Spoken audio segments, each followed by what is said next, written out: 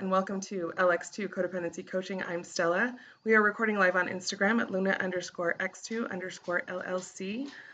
We are joined by a very large St. Bernard who may, join us in recording. I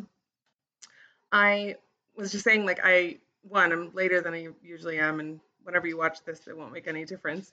But also, just reorienting to a new space. I haven't done it in several months, and so I'm house sitting and dog sitting for a friend, and time moves weird now, and so yeah, I'm just running late. It's fine.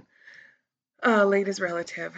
So I had a topic in mind that had been coming up for the last week, and that's usually kind of how the topics come up, is either something that I'm writing about or something that I'm experiencing. And so in coming back and finishing the writing, and then just having the workshops and talking to people, what I started to notice is this idea of emotional availability and vulnerability. And I've talked about vulnerability in the past. There's a really good podcast on it. It was one of our first ones when Kat and I were recording together. We talked about vulnerability and how that's super challenging. But one of the things that I have started to recognize, especially now doing the work that I've done, especially by myself, is it was easy to be emotionally vulnerable and raw when it was just me. And I was kind of unearthing all these things and really processing my own awareness of codependency and how that worked out. And so yeah, being emotionally vulnerable and being emotionally present with myself, super easy to do because it's just me. And really recognizing that that's something that is a muscle that I hadn't really practiced. But I do recognize now, especially being back in an old environment with old relationships and people that I've been in relationship with before, it's different. And being emotionally vulnerable is, being that soft, sweet, sensitive part of yourself when you are loving yourself from a loving, better perspective, seeing all of your parts at the same time, and certainly with compassion and grace, right? When we are in relationship with other people from that perspective of codependency, we are coming at it from this safety and security perspective, right? We want to hold on to the relationships that we're having, and we want to feel safe in them, especially if there's trauma or chaos or whatever. Consequently, we're not feeling or allowing ourselves to feel our feelings. We're just I'll just deal with that later. And certainly the people that we're in relationship with, that we want to continue having that acceptance, validation, and love from, we don't want to do anything to rock that boat or change that dynamic. And so it takes what it does, and we've talked about walls before, is we start to build these walls of security and safety for ourselves so that we don't get hurt emotionally.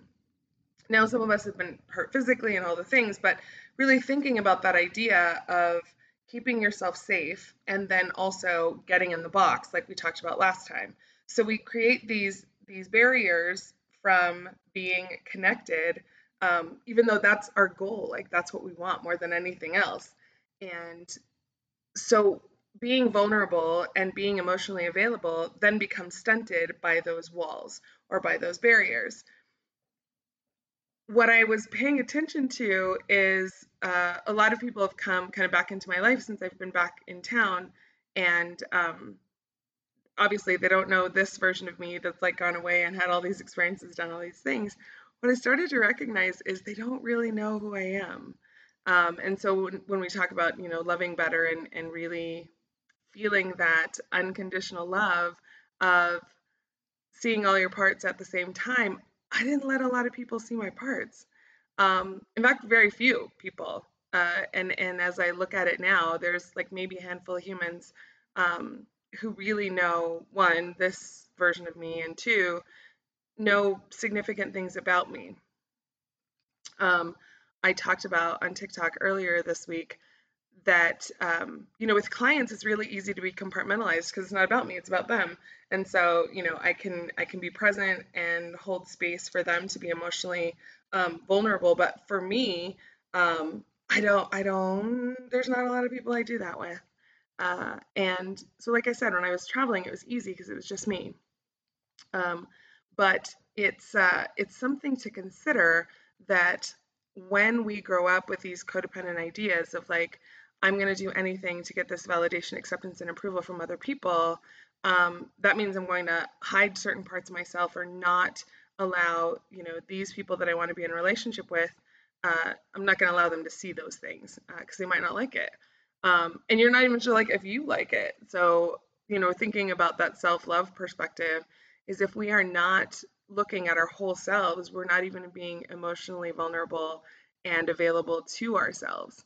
And so it's really difficult then to connect with another person in a genuine way, even if we're holding space for them, but we're not allowing ourselves to be seen in that way.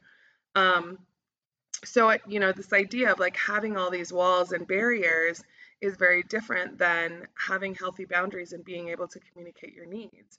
A lot of times we don't even, especially when we haven't started doing the work, we don't even recognize we have needs.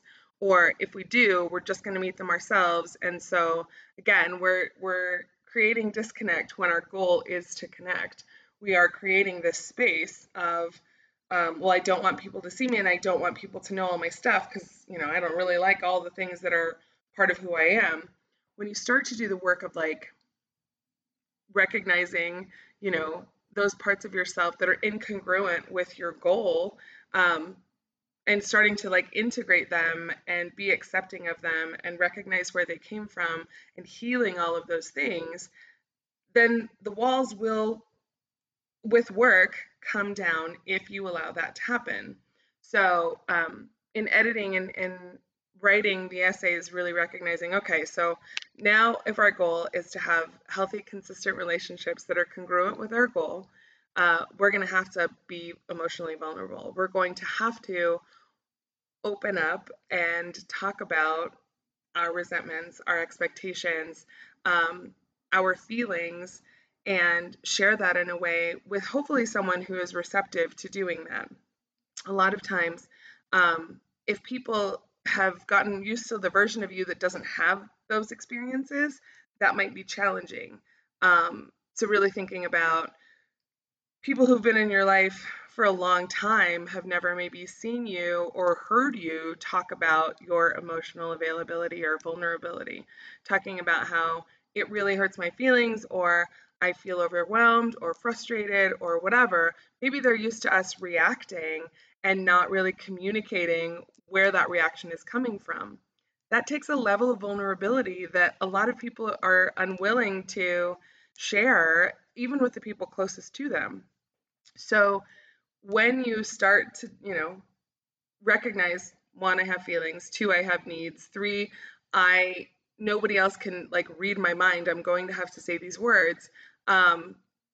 It's going to take some practice to even acknowledge, like, I think I've mentioned before, like my daughter and I talk about our level of anxiety uh, before having an interaction. She's coming home from work, or I'm coming home from, from seeing clients or whatever. Or even like first thing in the morning, really kind of gauging where you're at on your anxiety scale of 1 to 10, 10 being panic attack, 1 being basically dead. Uh, maybe respiratory activity, but a level of anxiety is like a 3 is pretty neutral. I call it eustress, like the motivation to like get up and do stuff. 5 is kind of average, like you might be a little in your head thinking about things. Anything 7 or above is pretty activated. And so really recognizing when we're having interactions with people, especially if we're feeling reactive, or angry or frustrated or overwhelmed, letting our people, the people closest to us, know that that's happening. Hey, I'm feeling a little overwhelmed, or I'm feeling really frustrated about this thing. We may not know in the moment that that's happening, but when we have someone who is able to kind of hold space for us and recognize that was a spicy moment, like what's going on with you, um, and it comes from a place of curiosity and not judgment, that's a person you can be emotionally, vulnerable with, and available to communicate those things. Um, Really thinking about the people in your closest circle who know actual things about you. Um, not just like what you do or who you're in relationship with or, um, you know, how much money you make or whatever. Like people who really know things. Brene Brown talks about vulnerability, and she shared a story about her daughter, and they talk about the trust jar and adding marbles to the jar, or taking marbles out. Um, so there's a level of trust that comes from being able to share those intimate parts of ourselves in a non-physical way that people remember and really acknowledge and hold space of acceptance for. And when you start to think about the people that you're in relationship with and how you hold space for them, and who their grandma is, or that they have a rough time around June or whatever it is, like when you recognize that there are people in your life that you know a lot of things about, and then look if that's reciprocal, and are there people in your life who know those things about you, who you're willing to share those intimate parts, and then be emotionally vulnerable and available about that. I am the kind of person, or I have been, I'm working on being a different kind of person, um, but in the past I would avoid answering questions about myself. And certainly in session, like that's normal. But I mean, even in like dating or relationships, I'm really good at going, tell me about you. Like, what's going on in your life? I could categorize and learn everything about another person for the most part, without sharing a whole lot about myself. Um, and that's something I'm working on. But when I really think about it now, like I said, there's like a handful of people that know intimate parts about me. And so, what I want you to start to think about and really consider is, of the people in your life, who are the ones that actually know this present, current version of you? They are aware of your struggles, they're aware of your relationship stuff, they're aware of the work that you're doing on yourself. Like, how many people are there that know those things, or that you have shared, that level of vulnerability with? Because as you do continue to work on healing these parts of yourself, there will be people who maybe don't understand what that looks like or how that works. And that's fine. They don't have to understand it all the time, but it is something to consider, that are you allowing yourself to be emotionally available in that way? So, like I was talking about, we start to do this work of healing, we start to be accepting of ourselves, we start to continue this exploration of where our behaviors, where our anxieties, where our fears, all of those things come from. And as we do, accepting them for ourselves, and then being willing to share that with the people closest to you, who come to you with curiosity and recognize there's something different about you. I think I talked about that last time. Water. That there was someone who'd been in my life for a long time, and they kept saying, like, there's just something different, like, I'm just making sure you're okay. And I am okay. um, but really acknowledging that, yes, I'm different. Yes, things are different, and the way that I process is different, and the kinds of relationships I want to have is different. Um, and there's some people who just aren't down to see that. I think about parents a lot, both mine and other people's, and then people who are parents, and recognizing that there are people who are loved well and in an unconditional accepting way, and they still have codependency. And part of that is, when you're loved really well and accepted wholeheartedly, all your parts at the same time, you have to go out into the world where that's not the case, where not everybody was raised the way you were raised, where not everybody had that same level of acceptance and, you know, uh, value in who you are as a human being. And so I think in the vulnerability podcast that I had done, years ago, I talked about the idea of being a parent and releasing, a part of your heart out into the world, and the most challenging piece being the hope that people will treat your, precious human being with the same respect and love that you do. That is a level of vulnerability that is very, very challenging. Um, and so I recognize that now, as I love myself in this version of me, putting me out there in the world, hoping that people will see, accept, and love it, has been a little difficult.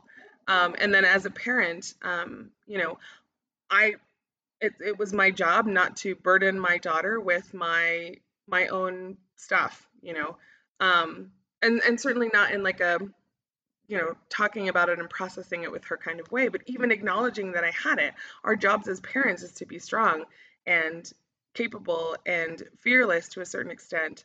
Um, Doing something that's really actually fear inducing, because again, like we're putting our whole human out there, and now that's a level of vulnerability that we are not used to or accustomed to. Um, and as I'm talking now, I think about, my adult daughter and our relationship dynamic. She's not ever seen this version of me that is vulnerable and um, emotional, and I'm trying not to say the word weak, but that is something that I feel oftentimes. And so there's a level of understanding that she either has or doesn't have based on her experience of this version of me. And so that's the part where we start to think about, okay, we've done all this work of awareness. We have started to learn the way to set boundaries. We are working on communication skills and, setting reasonable expectations and having a level of detachment. We are recognizing that we have accepted those parts of ourselves that are maybe not the greatest, but we accept them with like love and vulnerability and all of those things. All of that is great in here. Now it's a matter of like going out there into the world and processing that with someone else. And so thinking about the people closest to you who automatically will come in with curiosity and say like, hey, what's going on with you, or how are you feeling, or where's your head today. Those are the people that you're going to be more inclined to share things with.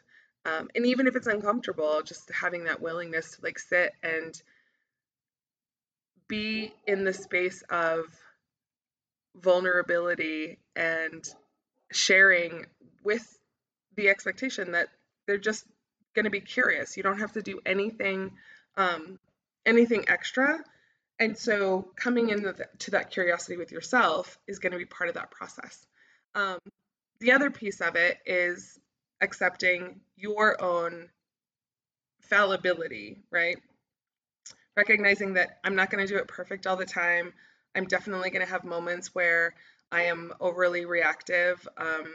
It is a long held Martinez Pacheco tradition to overreact first and then come down to a calm place, uh, and be able to process from a rational, like all-encompassing perspective. But that's what we do. We overreact first, and then we come down to like, okay, now tell me all the facts and things. Um, my mom does it. My sisters do it. I think my brother does it. Uh, that's probably what we've been doing for a long time. And even now, like it's still a thing that I recognize I do. And I'm like, the sky is falling, and then I'm like, I'm okay, everything's fine. And I can problem solve my way through it. So that's kind of where my head was at thinking about this idea or this topic. Um, Also thinking about like people have a type, and when they are, interacting in a romantic way, or having even just people around them, right? And so if someone mirrors that um, emotional model that you're used to, even if it's not the healthiest, it feels very familiar. And so for me, my parents were emotionally unavailable. They were big and reactive, but didn't really have the space, to process other people's feelings, because they're processing their own, which is fine. But I do recognize that a lot of times I have chosen people in my life who mirror that because it feels familiar. And I know how to do that from a codependency place. I'm like, that's something I'm familiar with. That's something I'm used to seeing. And so now I can just go in and react and behave the way I've always done. Um, you know, putting myself in a box or not expressing myself, making myself really small, but it looks familiar. So if it looks familiar, it feels familiar, it's something we're going to seek out or do. And it might not even be that we're aware of it until after we kind of step away or talk with our accountability buddy or have somebody else point out, this pattern looks familiar. Um, and so it pulls on an old version of ourselves to interact in that way. It is an opportunity for us I'm excited too. It is an opportunity for us to recognize, okay, here's a pattern I'm familiar with. And why does that feel so comfortable? Why does that feel like, you know, I'm pulled into old patterns, and is this the best of where I want to be and who I want to be right now, right? Does it fit for what I'm trying to accomplish? And oftentimes, like I talk about all the time, like our goal for these kinds of behaviors is to create connection, is to have relationship. And so is it a genuine connection if you're holding parts of yourself back, or if you are maybe avoiding saying certain things or doing certain behavior to maintain the peace in the relationship without being vulnerable enough to say, that's not really what I agree with, or I don't really like it when this happens. Um, and then seeing what the reaction is of the other person. A lot of times to this, and I talk about, this experience that happened in Rome where I get really anxious on travel days, and we were going to head out to Barcelona, and I was talking about getting, the car ordered the night before, and what time we needed to be at the airport, and those kinds of things. And she had noticed that I get a little jiggity on travel days. And so rather than kind of jumping in with the same energy that I had, she said, I am curious. This is a thing that I noticed. And she had checked in with herself and said, like, do I need to be anxious about this, or is this something I need to worry about? And so when she came to me with that, she said, this is what I noticed. This is a pattern. I'm just with curiosity. Tell me what that feels like. And it was so helpful because, she was able to see that I was distressed. She was able not to get into the same energy with me. She did not react to my, tone or spiciness. And then, asked if I needed support. And it was such a beautiful moment. And we talk about it a lot because, that's kind of the way that we want to interact with other people from that interdependent place. As she was taking care of her needs, I was taking care of my own. And she just checked in and said, hey, how I noticed this is a thing. Is there something I can do to help support you? And so then I was able to kind of look at my own behavior and recognize I do get really anxious on travel days. And it's mine to manage, and I did appreciate the support. And then I was either able to ask for something or just be grateful that there was another adult there to be able to kind of process and do that with me. I was talking to another friend, uh, and I was really telling her, like, super proud of her as a parent. She has two really great, amazing young adult daughters, and adolescent and young adult. Um, but she's done such a tremendous job, and I've been around for the last 10 years to kind of watch them grow up and do all the things. And I do recognize, like, I know her family, and I said, your parents were a beautiful model of unconditional love and acceptance, and, have kind of always been just incredibly supportive. And she said, yes, and it's a lot of responsibility. And I thought about that, like really recognizing, so you have this like perfect, or not perfect, no, perfect, but you have this really wonderful model of acceptance and love and validation and support. And then you got to go out into the world where that's not necessarily the case. And then you have to hold yourself to that same uh, expectation that if this is the top, I got to do that all the time. It is a lot of responsibility, and I can imagine it adds a lot of pressure. um, because we give ourselves pressure, right? We want people to behave in the way that what feels the best and looks the best, and we don't always know how to do that. Oftentimes, we want to do better than what our parents did, and again, a lot of responsibility, a lot of expectation. When our parents are good at modeling healthy conflict, communication, um, expectations, support, and owning with accountability, that was not my best moment and I'm going to work on doing it differently. Like, that's an opportunity to also see them as human beings and then recognize that, their own acceptance, validation, and love is something that they have to manage, and it's not up to you to have to do that. And as things shift, really, when we go from children who are dependent on our parents to um, adolescents where we don't want anything to do with them, to adults where, at some point you meet up as peers.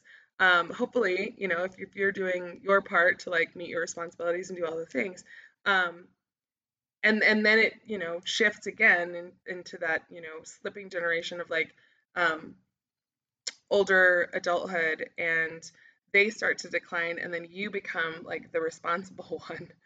It's a whole shift in dynamic that adds another layer of vulnerability for adult parents, parents of adult children, to hold and practice that relationship with each other. So anyway, that's where my head was today. I'm going to end a little early because I've got to head out and do some other things. But hopefully, that was a nugget of information that will spark some conversation for you. If you have any questions, you can reach out to me at lx2.cod.coach@gmail.com. I do have a workshop coming up on the 17th. Which is a Saturday at Discovering Greatness at 10 a.m. If you want to come in, there are a few seats left. People are signing up now. And if you have any topics or anything you'd like to hear on the podcast, let me know. I'll be back next Friday and I'll talk to you soon. Take care. All right, ending the video and then ending the recording on the podcast. Thank you so much for listening. Kind of all over the place today, but hopefully we kept it cohesive. If you want to hear anything else, like I said, reach out, lx2.cod.coach. Thank you to all of my listeners all over North Carolina. You're doing it again, right up there with New Mexico, which I love. We've got Texas, California, Connecticut, and Rhode Island. Amazing. So thank you again for listening. If there's anything you'd like to hear specifically topic-wise, let me know and I will talk to you soon.